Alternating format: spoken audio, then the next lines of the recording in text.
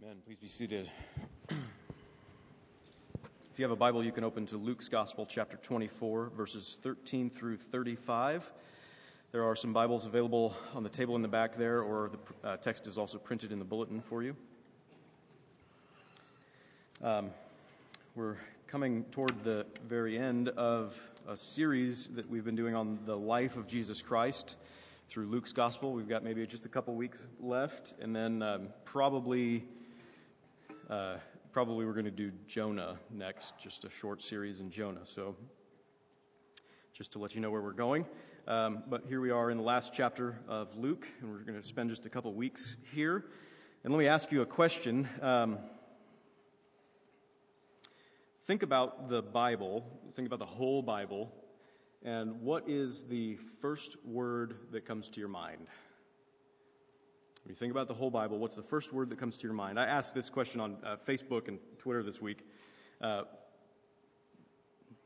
do you feel about the trajectory and the overall tone of the whole Bible? How do you feel about the Bible? When you think about it, what's the word that pops into your head?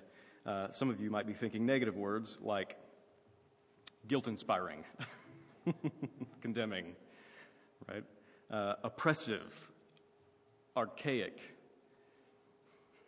irrelevant, confusing, or if you're kids, maybe boring, right?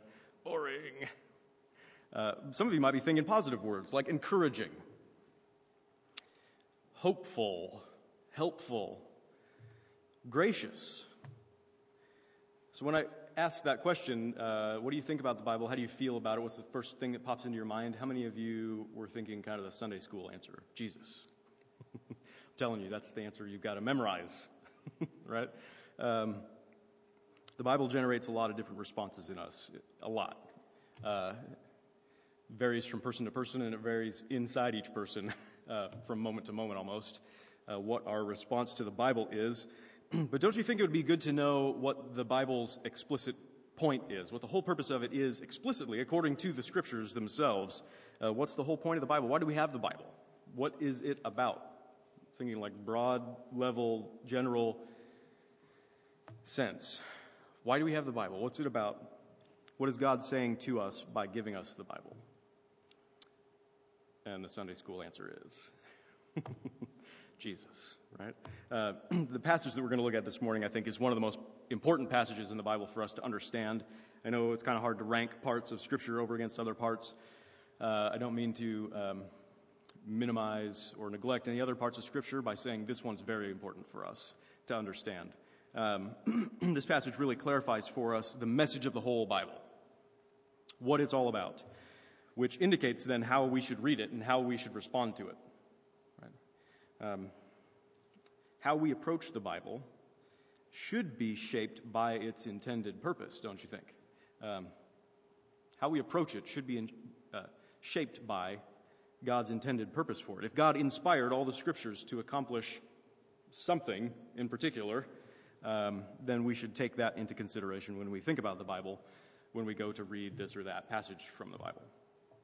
Right? So personally, it was transformational to me to realize a few years ago from this text, and some others like it, but this one primarily, that all the Scriptures are about Jesus Christ. All the Scriptures are about His person and His work, who He is and what He's accomplished for us. And so if we understand what's happening in this passage, which is actually fairly straightforward, it's right there on the surface for us to understand, right? It's not that difficult to understand what's happening in this passage.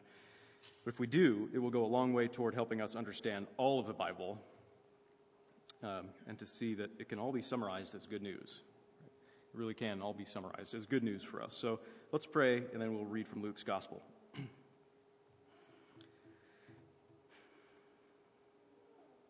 Father, we thank you for your word, and we confess that even though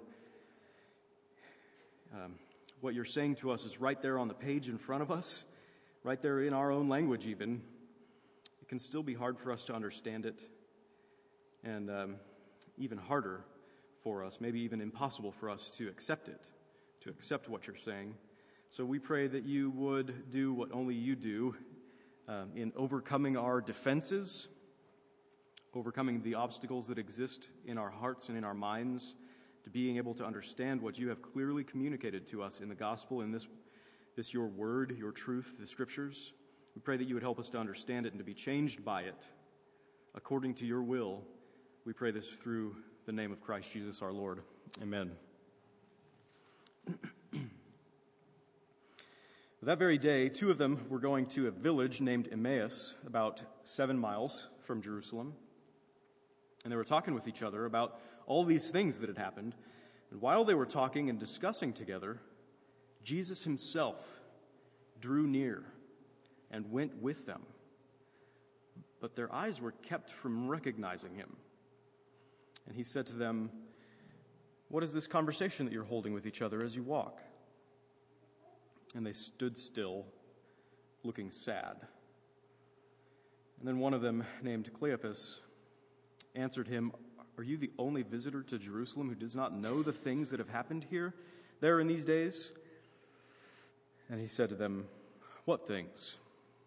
And they said to him, "Concerning Jesus of Nazareth, a man who was a prophet, mighty in deed and word before God and all the people, and how our chief priests and rulers delivered him up to be condemned to death and crucified him.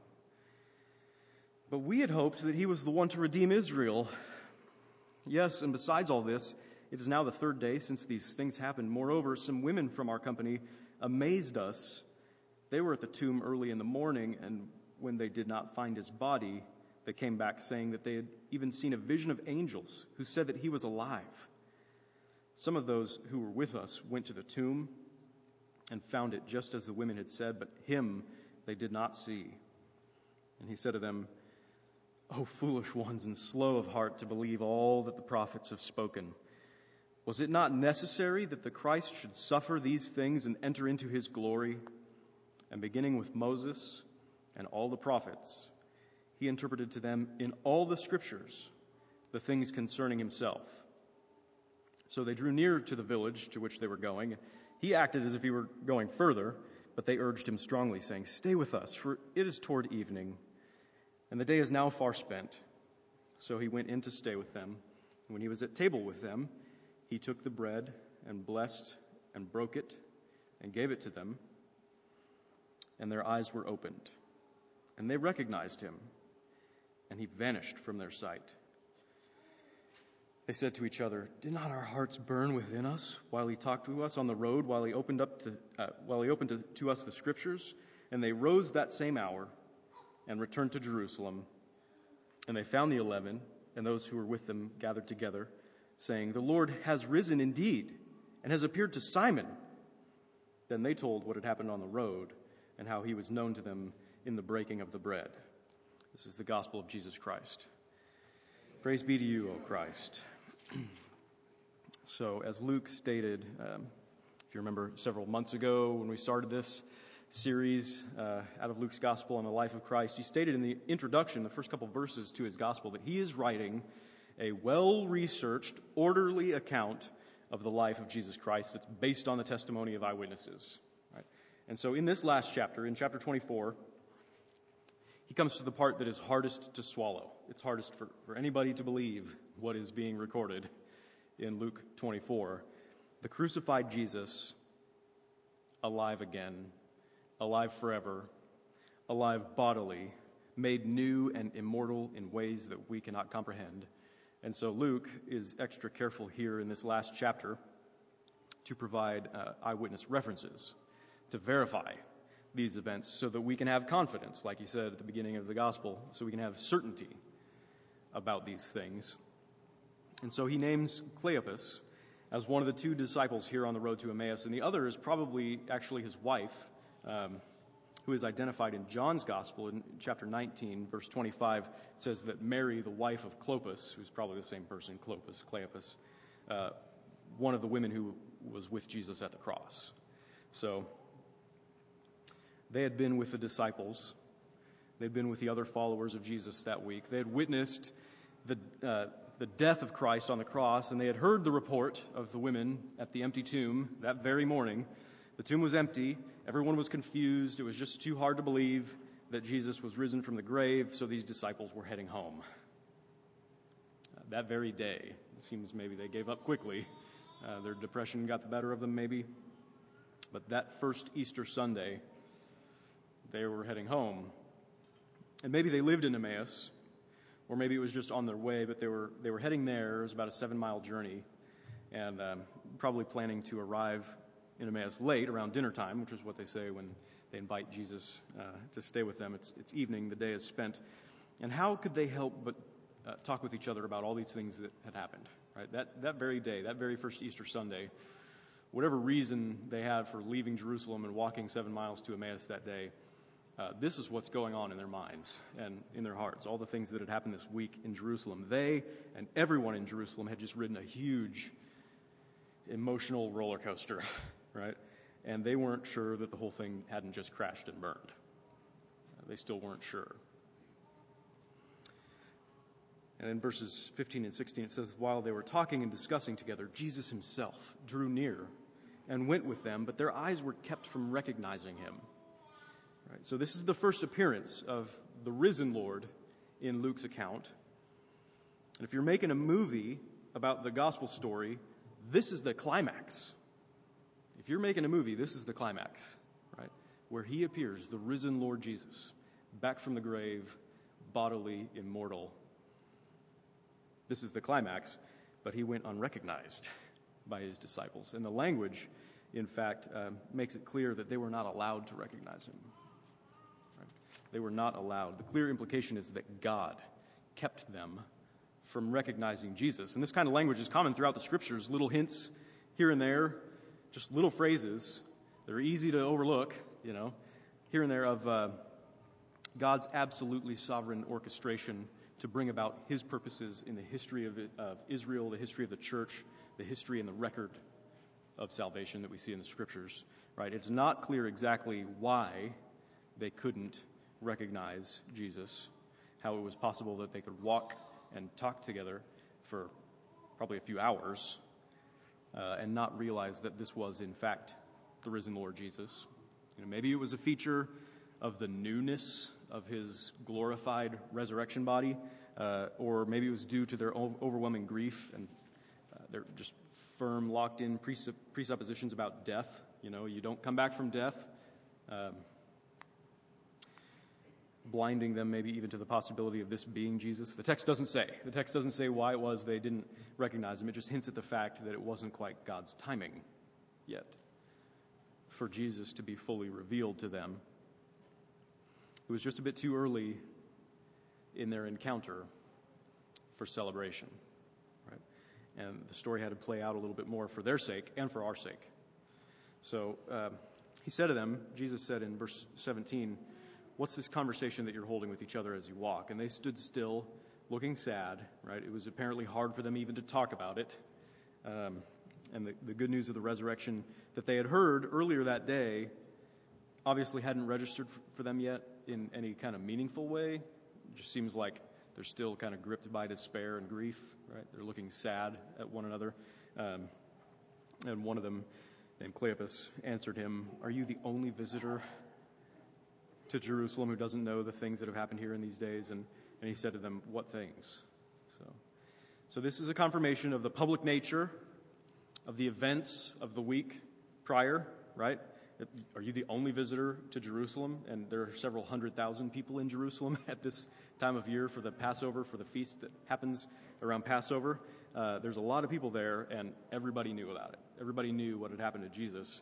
Christianity is based not on private spiritual experiences. Christianity is not just a set of ideas. It's based on real, historical, very public events. These things were not done in a corner, as Paul pointed out later, as he gave his testimony to King Agrippa in Acts 26. These things were not done in a corner. So I can't tell whether Jesus is being humorous when he says to them, what things?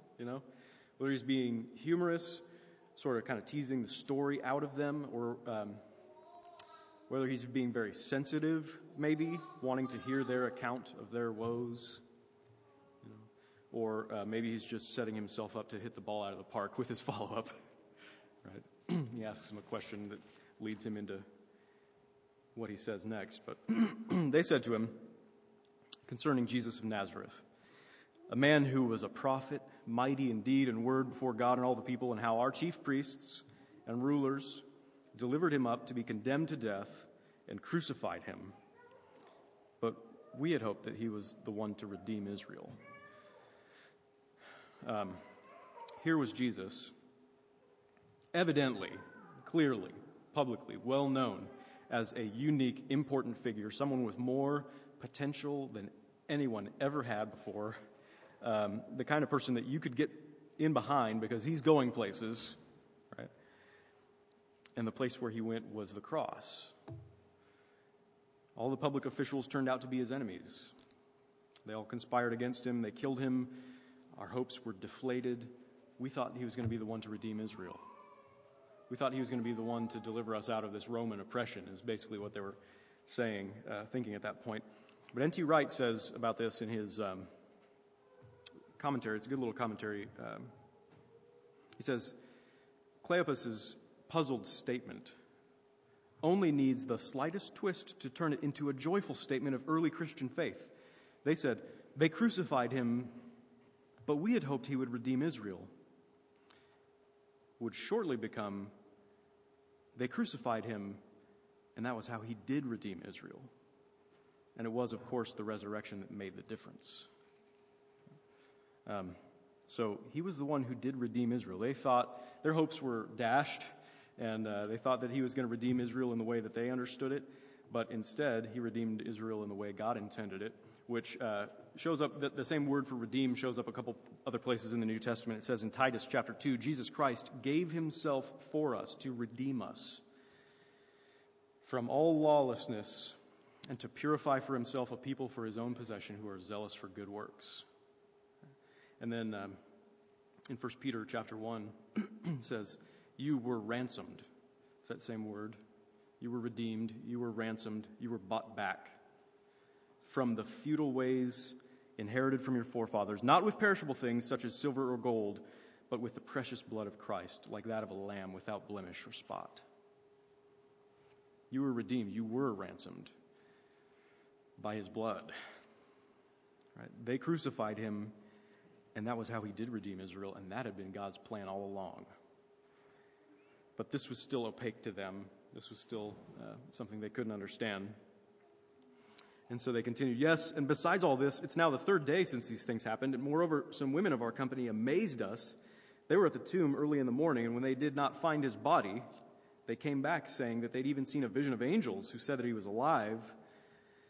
And some of those who were with us went to the tomb and found it, just as the women had said, but him they did not see. So, like we said last week, their slow, weak faith was just starting to catch on to the tremendous reality of the good news that God had orchestrated, and it was about to get a serious jump start right here, right? Their slow, weak faith. Things weren't making sense to them still. Here comes the jump start from Jesus. And he said to them, O foolish ones, and slow of heart to believe all that the prophets have spoken.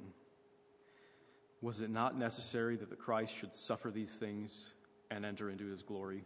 And beginning with Moses and all the prophets, he interpreted to them in all the scriptures the things concerning himself. So these verses, these words here are some of the most profound, wonderful words in all scripture, because these verses contain the key to all the scripture.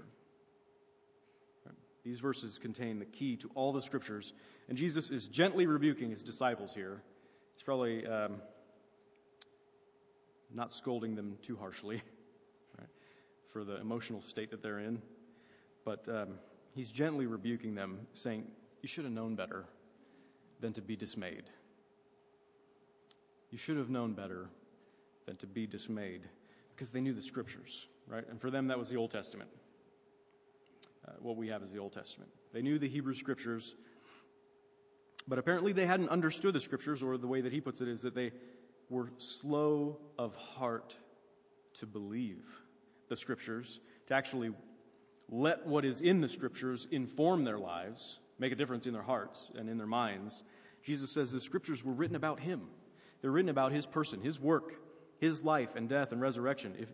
If these verses contain the key to the scriptures, it's because here Jesus tells us that he is the key. Right?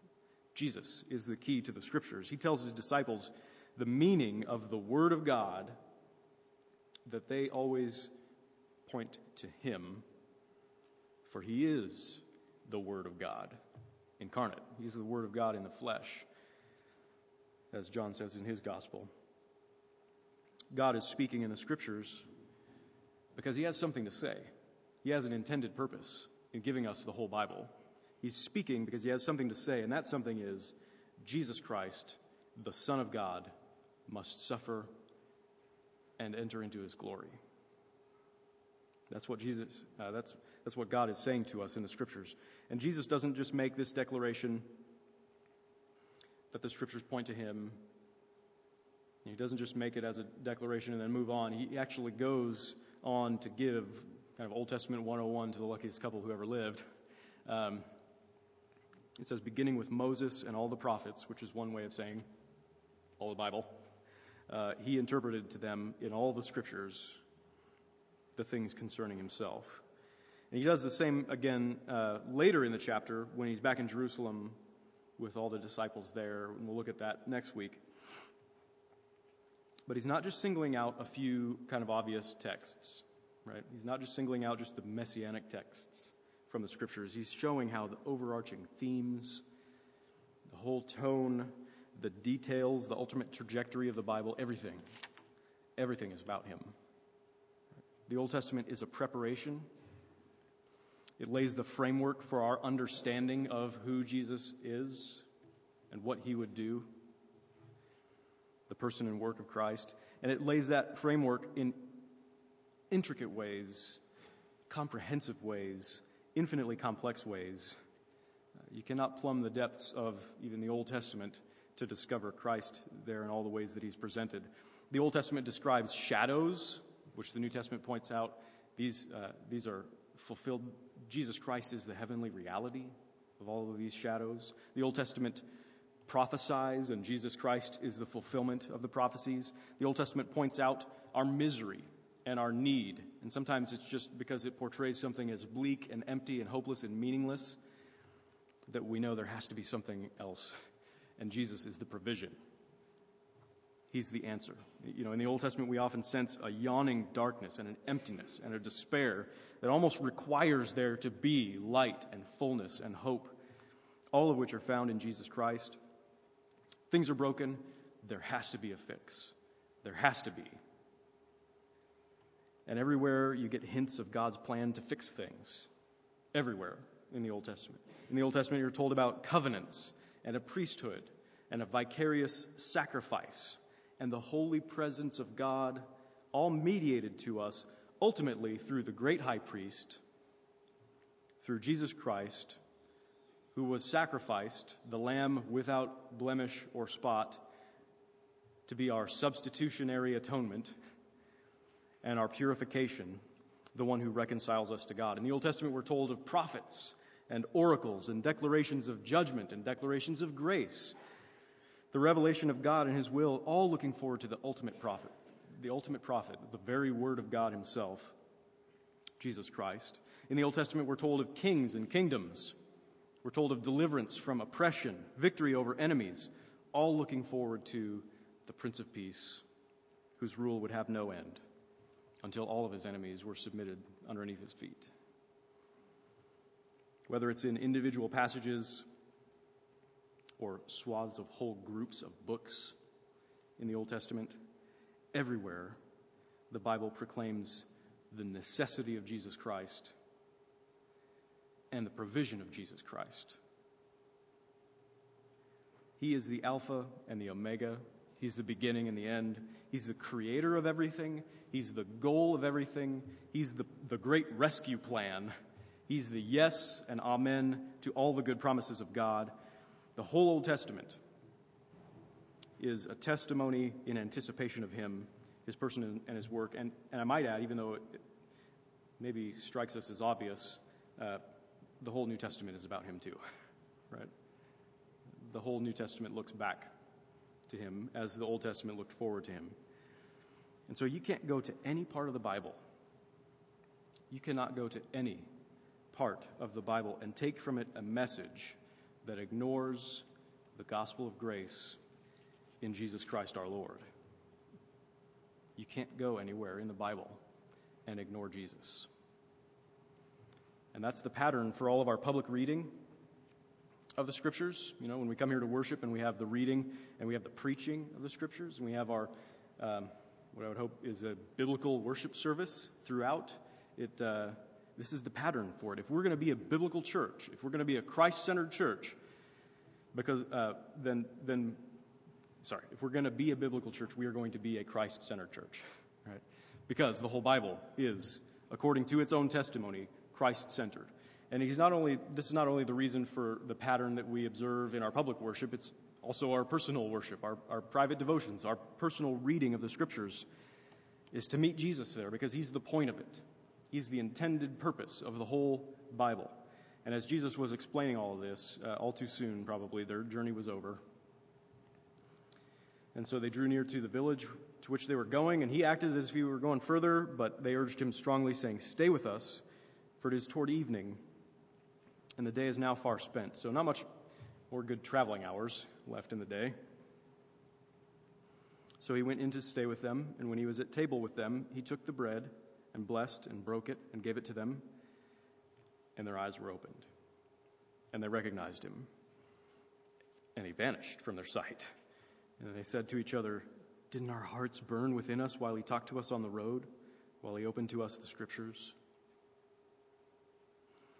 So again, N.T. Wright says that the fact that they couldn't recognize Jesus at first seems to have gone with the fact that they couldn't recognize the events that had just happened as the story of God's redemption.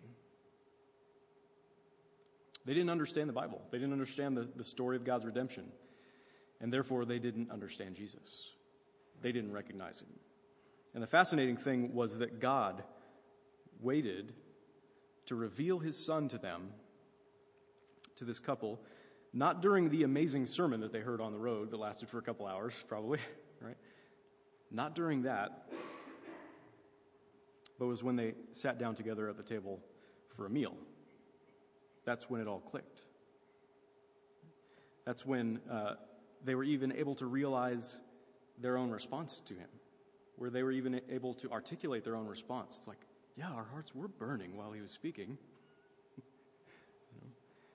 It's when they sat down at the table, and this is the great reversal of that first terrible meal shared by a husband and wife in the Old Testament, which Nathan read in our reading this morning, when Adam and Eve's eyes were opened.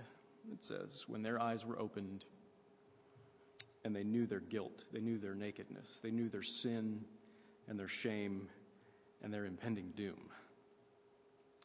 This is the reversal of that. When Jesus broke bread with Cleopas and Mary, their eyes were opened to see the one who had paid their debts before God, to see the one who cast away their sins into the depths of the sea, to see the one who bore their shame and suffered their doom. Their eyes were open to see the Savior that they needed, the Savior that was proclaimed by all the Scriptures as the one that they needed and the one that God provided. Right? Their eyes were opened at the table. It was in relationship. The table's always signifying relationship, right? Fellowship. It was in relationship with Jesus and fellowship with Jesus, the personal communion with Jesus that is reflected in the table, that the Spirit of God opened their eyes to recognize him as the key to the Scriptures. Right? Jesus is the key to the Scriptures, not just because all the Scriptures are about him. That is true. That's what we've been saying. He's the key, not just because all the Scriptures are about him, but because you have to have a relationship with him to understand the Bible. He's the key to the Scriptures because you have to know him. You have to be in relationship with him to be able to understand the Scriptures. You cannot truly know the Scriptures without knowing Jesus Christ personally, relationally. And you cannot truly know Jesus Christ without knowing the Scriptures. Because it's like a key and a lock, two separate items that apart from each other don't make much sense. There's not much use for them, but they go together. Right? And then they have a purpose, and that purpose is clear. Right? And that sounds a bit tricky. You can't know the Scriptures without knowing Jesus, and you can't know Jesus without knowing the Scriptures. It sounds a bit tricky, I know, but it's not some paradoxical formula. It's on account of him being a living person. It's because he's a living person. He's not just some religious idea, some philosophical ideal to be attained, achieved, right? He's a divine human person to be recognized, with whom we all have to deal. And if you've read the Bible, but you haven't yet met Jesus there, you haven't recognized Jesus there, all you need to do is ask him to show himself to you, because that's what people do, right? Now the story continues on that he vanished from their sight, and this is maybe due to the fact that he's God and he can just do things like that, but probably actually also includes some of the features of his new glorified human body. We don't know. The fact that he could vanish from their sight, and as we'll look later in Luke's gospel and in other places of the gospel, he just pops into a locked room here or vanishes there, right? It's a feature of his human body, probably, that has been glorified. We don't know exactly, but again, we'll talk about it next week. But it's implied then from the rest of our passage that he immediately appeared back in Jerusalem. Right? He vanished from where this couple was, 7 miles away from Jerusalem, probably immediately appeared back where he met with Simon, who is Peter, right? Because it says they rose, Cleopas and Mary probably, they rose that same hour, and the day is late. They've already eaten their meal, their evening meal. They returned to Jerusalem. And they found the 11 and those who were with them gathered together, saying, "The Lord has indeed risen and has appeared to Simon." And then they told what had happened on the road and how he was known to them in the breaking of the bread. So the disciples here were so moved by their encounter of the risen Lord that they rushed the 7 miles back to Jerusalem in the dark. It's not an easy thing to do back then. There's no streetlights. They rushed the 7 miles back on foot in the dark to share the good news with their friends, who confirmed that, in fact, Simon had just seen him too. Right? Have you ever been driven by a joy like that? They were driven by their joyful encounter of Jesus, who was known to them not only in the Scriptures, but in the breaking of the bread. Right? Relationally, they met Jesus, they knew, they recognized him, and it was all starting to sink in. And their response was a joy that drove them to run in the dark 7 miles back to Jerusalem to share it with their friends. Right? Have you had a joy like that drives you? Have you encountered Jesus in the Scriptures in such a way that you've been compelled to go and tell others? Have you had that? Do you truly realize that the whole Bible is all about him? That everything God wants to say to you has to do with Jesus Christ? Everything God wants to say to you, everything that he's written down in the Scriptures, everything he's inspired his prophets and apostles to record about what he's doing in the world and about who he is summed up in Jesus. That's good news, right? Of all the things that God could have said to you, all the things that we imagine he probably wants to say to us, of all the things he could have said, he said, "You need Jesus Christ. Here he is, given for you." The crucified and risen Lord Jesus Christ is God's supreme revelation to you. He's the point of the whole Bible, and that is good news indeed. Amen. Let's pray together.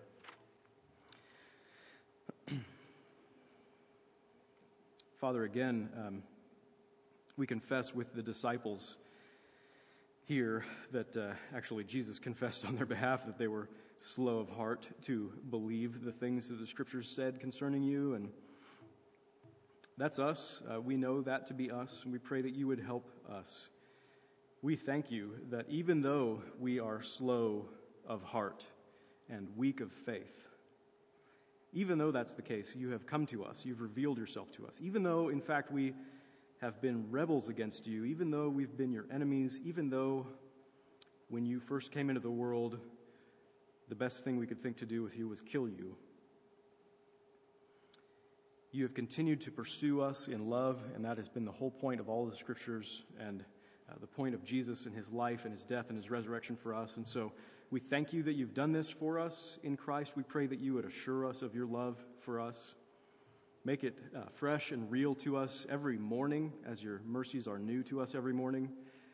We pray that you would fix our eyes on Christ and the grace and the goodness proclaimed to us in the gospel about Jesus Christ in such a way that our hearts and our minds would be changed, that we would be a joyful people, a people that respond to you with burning hearts and a passion to share the gospel with our friends. We pray that you would do this in us by your Holy Spirit who's been given to us.